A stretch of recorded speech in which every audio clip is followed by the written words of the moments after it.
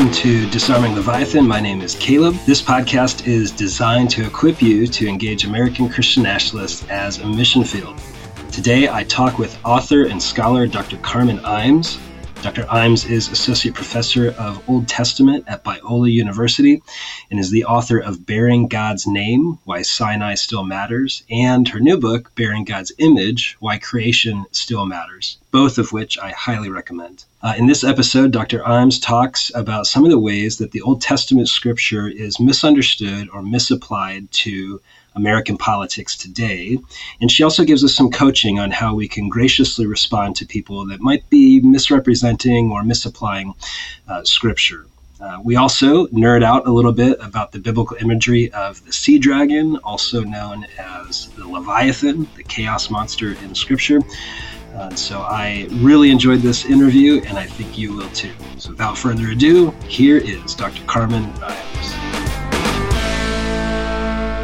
So one of my favorite images in scripture is the Leviathan or the sea serpent, but it weirds a lot of people out. It doesn't usually make headlines for this sermon series.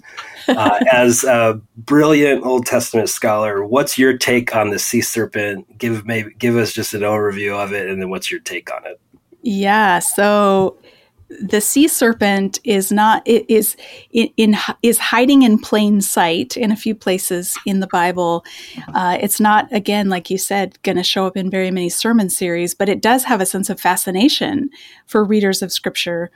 And so the first place we come across a sea serpent is in Genesis chapter 1, when God is creating the creatures of the sea.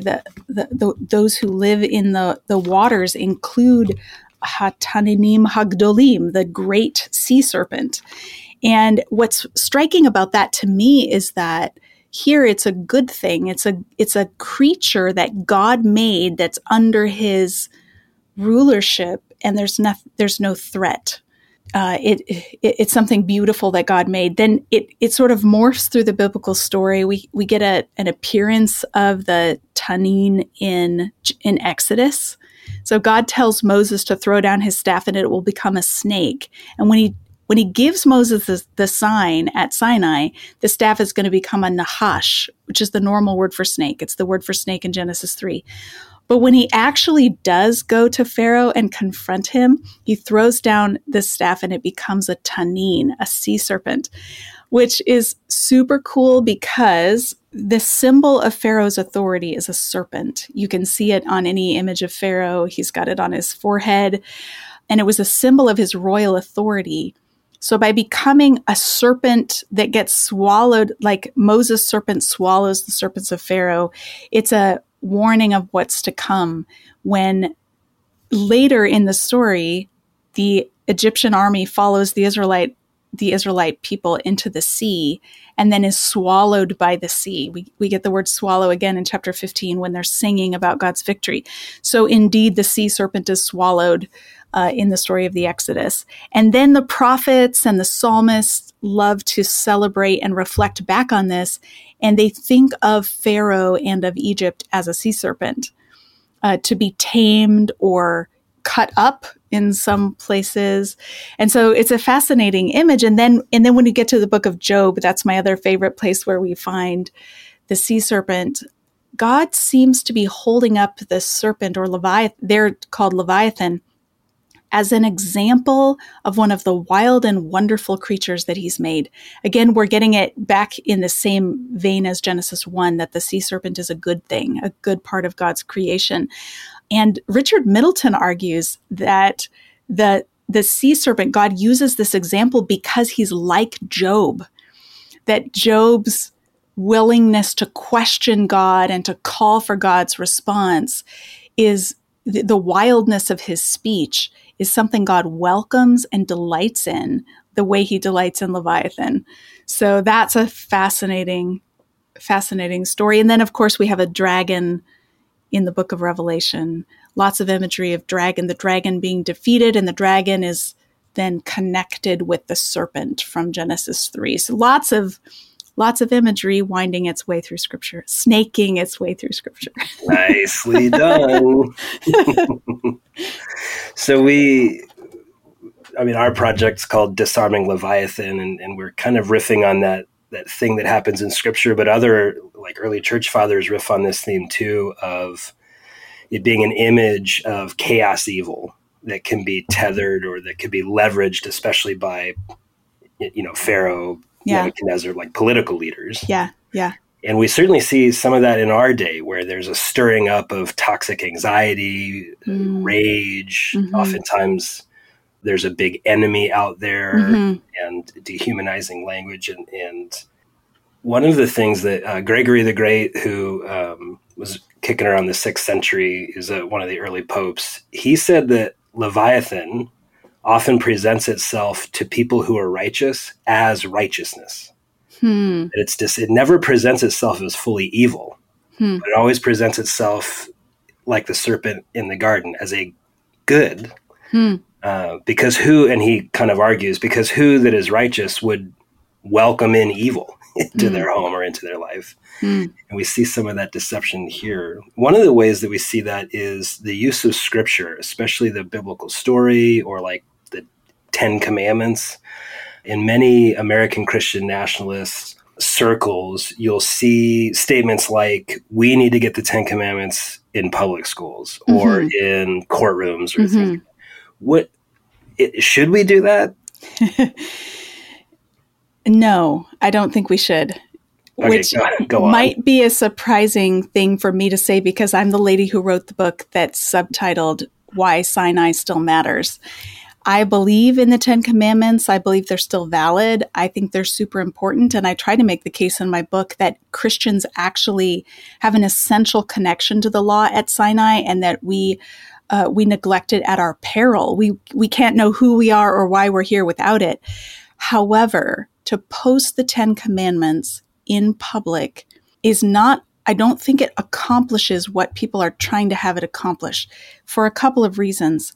But the biggest reason is because when we post the 10 Commandments, they're always divorced from their literary context and historical context. So you get these 2 tablets with 10 things to do and mostly not to do, but you don't have any sense for the question why. Why are we supposed to do or not do these things? Who is giving these commands, and to whom are they being given? And so I think it's crucial that we recognize where the 10 Commandments appear in the book of Exodus. It's not before God rescues them from Sinai. It's not as though Moses shows up at the border of Egypt and says, hey guys, good news. I can get you out of here if you sign on the dotted line and say that you'll do these 10 things. Rather, God rescues the people because they're being oppressed and they cry out. He rescues them not because they're especially moral or because they deserve to be rescued, but because of his covenant promises to Abraham. These are Abraham's descendants. God rescues them. He brings them to Sinai, and then he gives them the law. So the law is not a prerequisite for salvation. It's not a path to a better society. He's already rescued them and established them as a society, and now he's giving them their marching orders. He's giving them their mission. Here is how you will represent me among the nations. Here is how other nations will know what I am like when they see you living in this way. So by divorcing them from the context, we're basically telling people, you have to do this mission, but you don't know your commander and you haven't been saved. So that seems problematic to me. And it also fails to recognize that the 10 Commandments were addressed to the covenant people. These are the people God rescued who have been brought into a special covenant with him and who have signed on willingly to that covenant. By posting them in public schools, we're giving the message that they somehow apply to everyone. Now, that's not to say, I'm not trying to suggest that there's not a universal moral standard. But what I am saying is that it's impossible for a public school kid who doesn't know Jesus to take God's name in vain. Because the only people who bear God's name are the people who've been brought into covenant with God, who've been stamped with his name and now are his representatives. So it's meaningless to tell unbelievers not to bear God's name in vain, because they don't in the first place. Yeah, and I know that you've written about that. And so for those of you who are listening, if you haven't picked up Dr. Imes' book yet, Bearing God's Name, Why Sinai Still Matters, I highly recommend it. I know that for me, growing up, the command to not take the Lord's name in vain was like, don't curse. Yeah. Right. And don't use the name Jesus as a swear word or say, oh my God. Yeah, which is, you tease out that it's actually exponentially more intense. Yes. It's taking on the name of Christian, but then living in ways that are unlike Christ. Yes. This is not at all limited to our speech. And again, it's not directed at the generic use of God's name. So if we think that by policing the language of public school students, we're somehow going to get a more just society or a more Christian nation, we've put the cart before the horse. We need to invite people into a living relationship with the God who made them first. Mm-hmm. And then they will bear his name. And then we can talk about how to bear it well. But it doesn't work to do that in a secular context. This is a message for the church. So that's something that we'll frequently hear, is that America is a Christian nation. So when you're talking about the church, many in our churches, especially the evangelical church across America, feel like or have a sense or intuit that America is Christian. And you have some concerns? I have some concerns about that narrative because it's not true. Some of our founding fathers were Christian men, and they wanted the freedom to practice their Christian faith in a place where they could be not coerced to practice another religion. But they actually set up our country as a nation with religious freedom, not as a Christian nation. So it may be a biblical impulse to give people this freedom, but that doesn't make us a Christian nation. You are allowed to be Muslim in America. You are allowed to be Buddhist in America. You are allowed to be an atheist in America. And our Constitution protects your right to do that. This is another reason why posting the 10 Commandments doesn't work, because actually 8 of the 10 are unconstitutional. So it's okay to tell school kids not to murder each other, but if you are telling them not to worship other gods, you've just taken away their constitutional freedom of religion. So I want every American to follow the 10 Commandments, but I don't want them to do that in the absence of a living relationship with Jesus Christ. And so my method of getting there is different than posting the 10 Commandments. If I was going to post something on every wall, maybe I would post a painting of the crossing of the Red Sea or something that shows the deliverance of God rather than just the legislation that results. That's good. I think one of the impulses that many people feel at claiming America as a Christian nation is, one, they've been discipled towards it. Yeah. In many churches across the country, the American flag is prominently displayed next to a cross or on the stage. And there's certain sermons that are done at Hot 4th of July Veterans Day. And so that kind of syncretism, I mean, even in, have you ever used a hymn book? I'm sure. Oh, yeah. You have, yeah. So if you check out most hymn books, usually in the back, there's patriotic songs. Oh, dear. So in the hymn book, right? And I think in most people's lived experience, these two things just sync up. Yeah. To become the same thing. And maybe we don't think it's weird until we move to another country. So, Caleb, I lived in Canada for 4 years. And what's fascinating is that in Canada, on July 1st, which is our Canada Day celebration, ends up being usually the same weekend as the 4th of July, but celebrating a different country. There are also patriotic songs in church, but they are Canadian patriotic songs. And there's a Canadian flag flying. And it's really fascinating to put this side by side with American nationalism, Christian nationalism.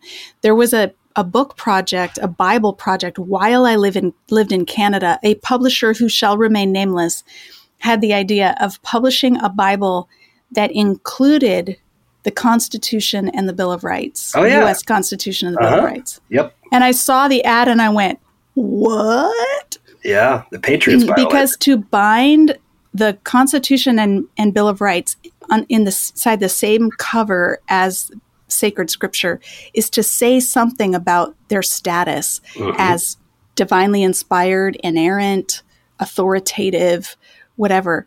This seemed like a good idea to somebody, but in Canada, when I showed my students, they laughed and they were like, "What? Is there going to be a Canadian edition? Like what? What is like?" It seems like it ignores the fact that the Bible wasn't even written in America. It came here many, many centuries later. There's an entire global church and a shared history in the global church that goes back long before America existed. So it just feels really asymmetrical to put the U.S. Constitution in with sacred scripture. So thankfully, the publisher responded to the torrent of criticism that came at them, and they pulled the project. For now. Well, okay. I might be too cynical. There's money out there to be made with that kind of stuff. Oh, there is. Oh, there is.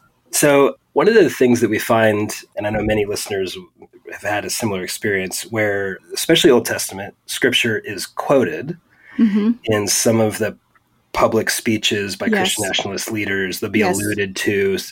There's many leaders who will weave them in and out of their stump speeches. And one of the favorites is 2 Chronicles 7:14. I was just going to look it up. That's the one. I'll do my best. I think this is the NIV. If my people, who are called by my name, will humble themselves and pray and seek my face and turn from their wicked ways, then I will hear from heaven and I will forgive their sin and I will heal their land. Yes. God bless America from sea to sea. It gets used, that text gets used usually to speak about American reform or reforms to American culture or politics. Or I've even been in the room when someone's used that text to talk about taking over the local school board. So their application of this text is, if we can take over our local school board, God will heal our land. Wow. Is that right? So I love the impulse to use scripture. And I am somebody who believes that the Old Testament is still relevant. I'm an Old Testament professor. I spend all day, every day, trying to convince people that the Old Testament is still relevant, that we should read it, that we should use it. That is not how I mean to use it. Because what the problem with that reading of Chronicles, 2 Chronicles 7:14, is that it ignores the historical context, it ignores the literary context, and it ignores the theological context. And those three dimensions have got to be taken into consideration so that we don't distort the Word of God and use it to our own ends. There's a lot of harebrained stuff out there. And for anybody who's listening who wants to know, how can I test to know who's reading the scripture rightly? Who has the best interpretation? How do I know when it's being distorted? I tell my students it's like a three-legged stool. A three-legged stool will not stand if it doesn't have all three legs. And the three legs of biblical interpretation are historical context, literary context, and theological context. And if you are ignoring any one of those, your interpretation is suspect. You might accidentally be right, but it's not going to be because you did your due diligence. So what's going on in 2 Chronicles 7:14? Solomon is dedicating the temple to Yahweh in the land of Israel. And the Lord appears and says this to Solomon. And he's speaking to a nation that has been covenantally unfaithful. They're in a set covenant with Yahweh that they received at Sinai. They've been unfaithful to that. And God anticipates that they'll be unfaithful again in the future. And so he's warning them that if they want to experience the covenant blessings, they have to live faithfully to the covenant. Now, it's true that the church today needs to continue to live faithfully to the covenant with Yahweh. We're in a different social situation. So it's no longer we as a nation are covenanted with Yahweh. It's now as believers, we are built together into a temple for the Holy Spirit. So it's not to say that there's no healing available for us when we're faithful. The problem is merging in our minds the United States of America with ancient Israel. We are not a theocracy. We are a nation with religious freedom for whom God is not our king in a formal sense, like it was for ancient Israel. Now, for you and I, Caleb, we acknowledge God as our king. For any Christian follower of Jesus, we acknowledge Jesus as our king. But we don't nationally acknowledge God as our king. We have a sort of tip of the hat in that direction with the words "In God We Trust" on our coins and on our bills, but it's not any kind of formal sense where the Bible is our governing authority. So I feel like what we need to see with uses of Scripture in the public square is an acknowledgement that the United States is not Israel. And we have to do that work of translating, okay, where are we at in history, and what does that mean about where we stand in relation to this text theologically? And when we just insert ourselves into ancient text, it's usually at the expense of clarity and the truth of what that text is actually saying. So the next time I'm at, the 12-year-old's birthday party and my cousin starts quoting all this scripture at me, and, for some of us, maybe it's been a while since we've engaged Second Chronicles. So what coaching would you give to us as we're talking to friends and family members who are just kind of proof texting, or they're just throwing Bible verses at us that are directly connected to, like we have to, Jesus said, love your neighbor as yourself. That's why we have to protect your Second Amendment rights to bear arms. What can I do? Boy. What can we do? Yeah. So I think maybe this would be a gentle way to turn the conversation. I mean, one approach would be to just change the subject. But I think if we actually wanted to engage the ideas, we might say, I have heard that verse so many times. Have you ever read the rest of the chapter? Like, let's read it, because I'm so curious what it is actually doing for the ancient Israelites. What did God mean when he said this to them? What was the situation they were facing historically? And how was this going to be lived out in their context?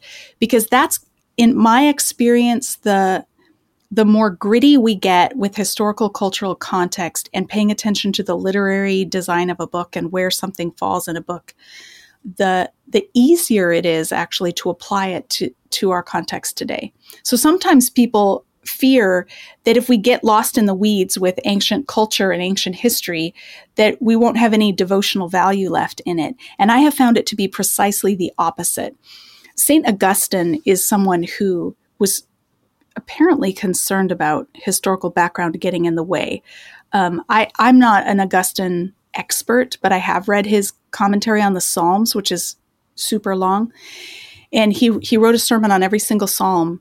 And what he does with the Psalms is whenever there's historically gritty information, like the names of nations or kings or people, like specific people, he etymologizes his way out of history. He'll say, oh, Shechem, that sounds like the word for shoulder. Therefore, this is about shoulders. Or he'll say Moab, that has the word father in it. And so that, because Av means father. So this is really about God's fatherhood.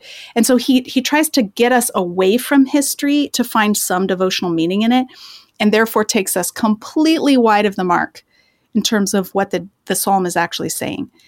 I think John Calvin takes a much better approach when he reads these historically specific psalms, because he says, okay, what pressure is David facing that he's talking about Shechem and Moab and Edom and sandals and wash basins and whatever, like what's going on historically. And then as we consider his historical pressures, we can begin to see how the historical pressures that surround us, we can respond in like ways.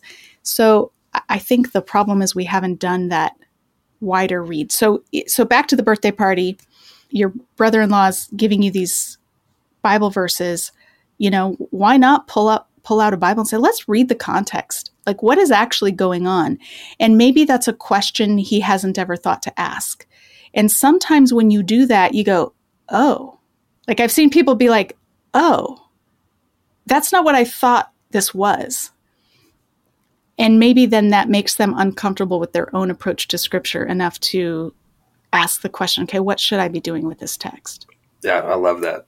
Approaching people compassionately, with curiosity, taking them back to the text. Yeah. Especially for people who will self-identify as a Christian nationalist, there's a Christian part in there that they at least will say they like the Bible. Yeah. And so leading them back to Yeah. scriptures and hopefully back to Jesus is the way to change hearts. And You the know, way another thing we could do is share what we're learning from scripture too. Mm. Like, okay, this is somebody who loves the Bible. Hey, here, I'm in this Bible study, or I'm reading this book, or I'm studying this text, and here's what is jumping out at me. And if we're reading scripture well and we have ready, it's not like I sit down and think up illustrations. They just happen to me every day. Last week I was asked to read Daniel chapter 1 in church. And as I was reading Daniel chapter 1, it hit me upside the head. So that might come up in a conversation. So if someone is giving me Christian nationalist readings of scripture, I might say, you know what I noticed in Daniel chapter 1? I noticed the worldliness of the way that Nebuchadnezzar is choosing who gets to be part of his training program. He's choosing the young men who are without defect, who are super smart, who show a great aptitude. He's picking what he considers to be the best of the best. And you know what strikes me about that?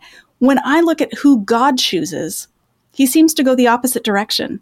It seems to have nothing to do with your IQ and your physical abilities. It seems like God is actually throwing open the doors and inviting everybody in.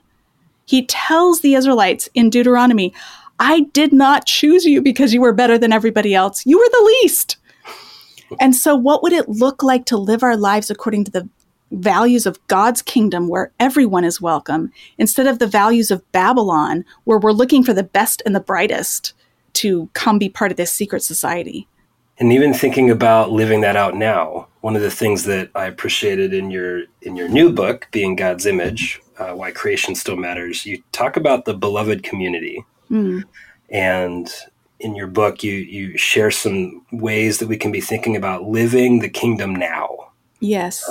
There's that. I mean, there's just the famous Lord's Prayer, right? Our Father art in heaven. For those of you listening, I'm sure you've heard it before. But there's Thy will be done on earth as it is in heaven, and that's a prayer for each of our lives.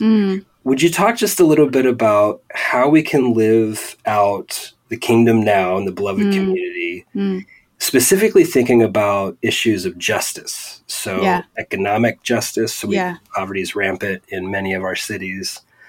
Racial justice. Much of the conversation about American Christian nationalism is about white supremacy, and also many American Christian nationalists are very anxious about ethnic erasure and being eliminated, or being, their way of being in the world is going to be outlawed or erased. Talk about how the beloved community, as we live that out, can speak into those concerns.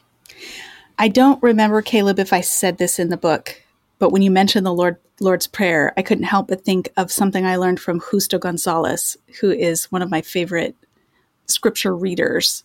I have learned, his was the first book that I read that was interpreting scripture that's by a global Christian, a non-white Christian. He has a little book called Santa Biblia that just rocked my world, because I already had a PhD when I read it. And it was so packed. It's this little tiny book. It was so packed with things I'd never seen before that were right there in the Bible. And I thought, I'm actually missing something when I only read the Bible with people who look like me and who've had the same background that I've had. If I'm stuck in my own little echo chamber, I'm missing all kinds of richness. So here's what I learned from Justo Gonzalez about the Lord's Prayer in his book, Teach Us to Pray. He says, notice we don't pray, give me this day my daily bread. We pray, give us this day our daily bread, which means our prayer is meant to be more than just self-centered, but we're praying for our community, that everyone will have enough to eat, which then implies that if I have more than enough to eat, that I am to be part of answering that prayer by sharing what I have with others. That rocked my world, because I have been trained to read the Bible with individualistic eyes.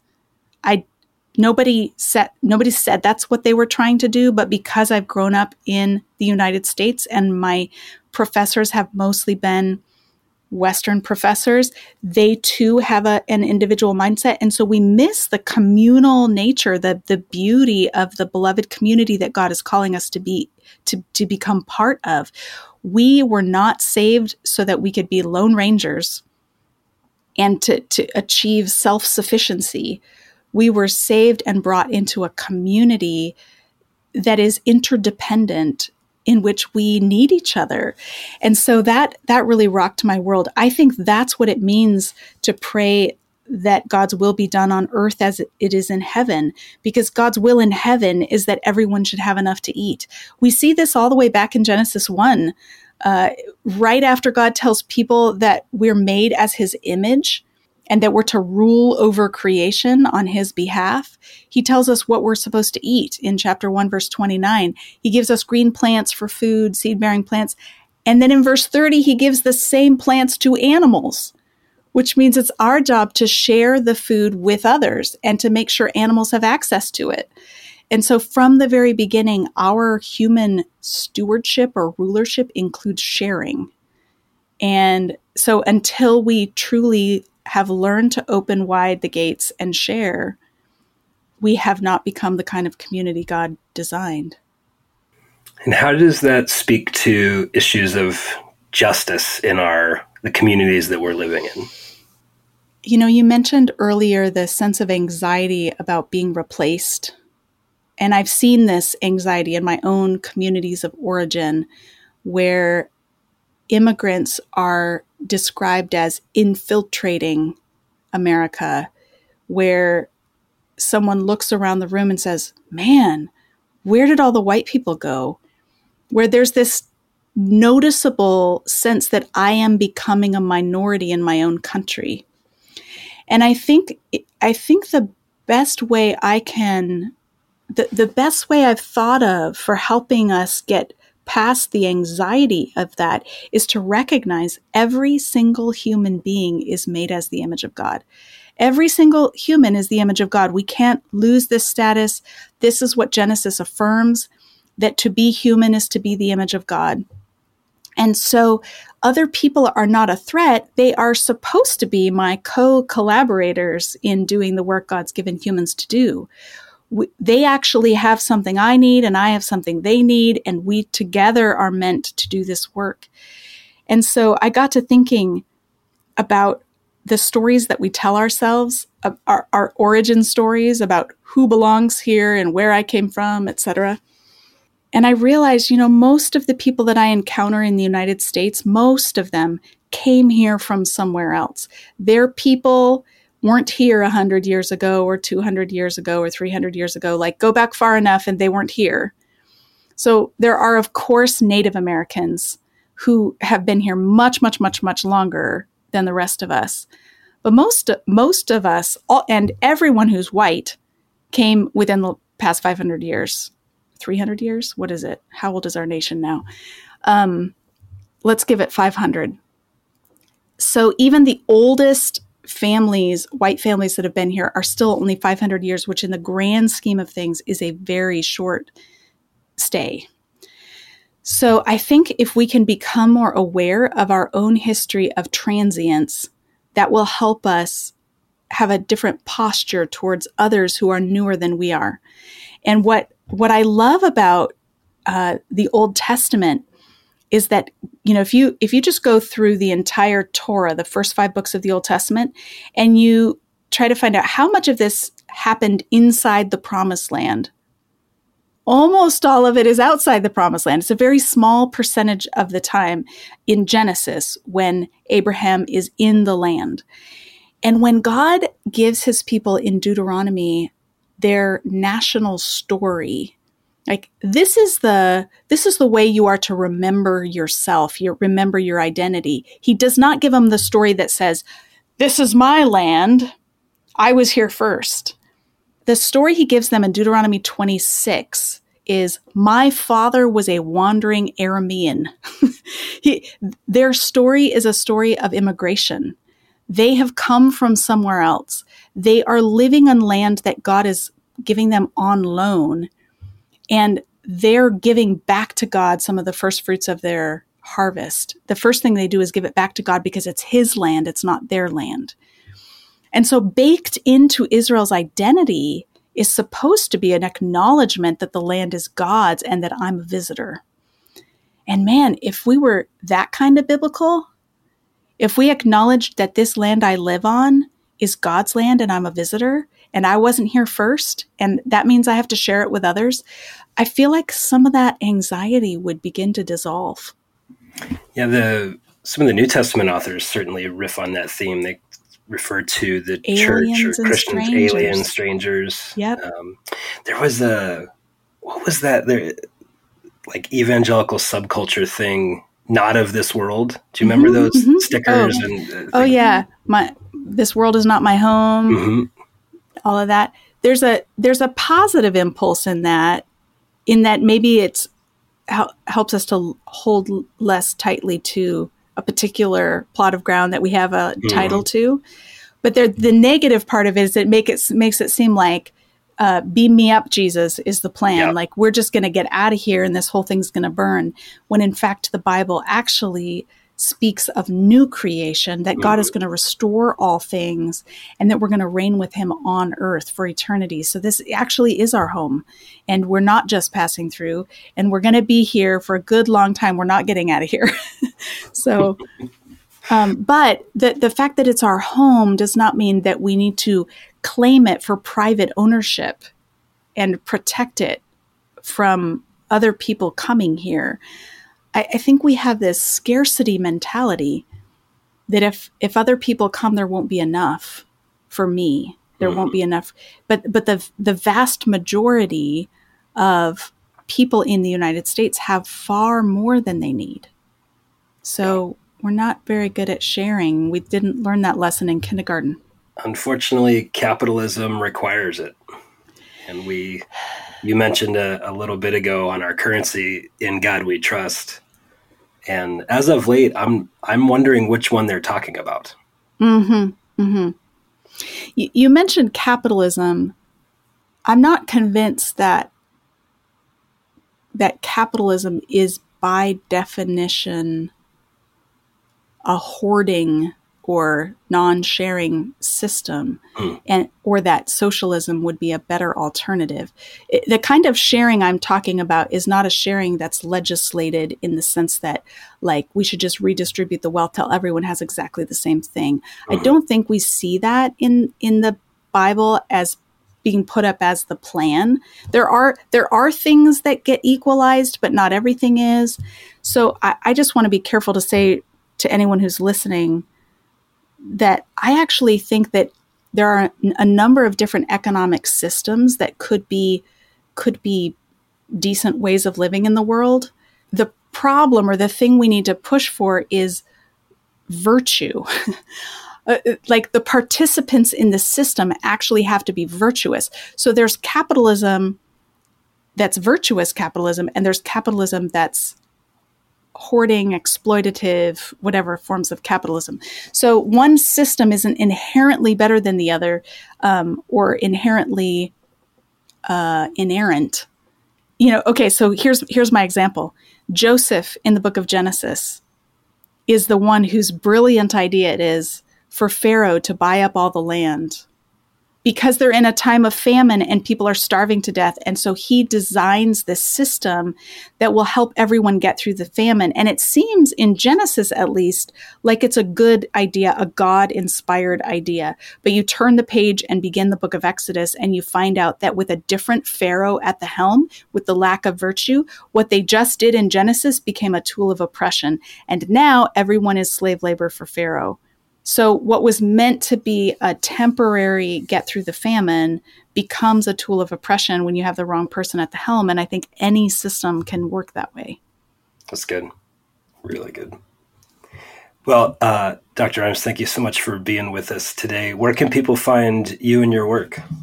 I am on Facebook. I'm on Twitter.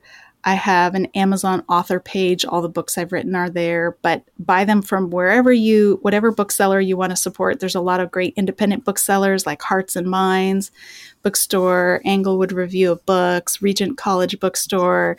So wherever you like to get books, you can find my work. And I have a blog, carmenjoyimes.blogspot.com.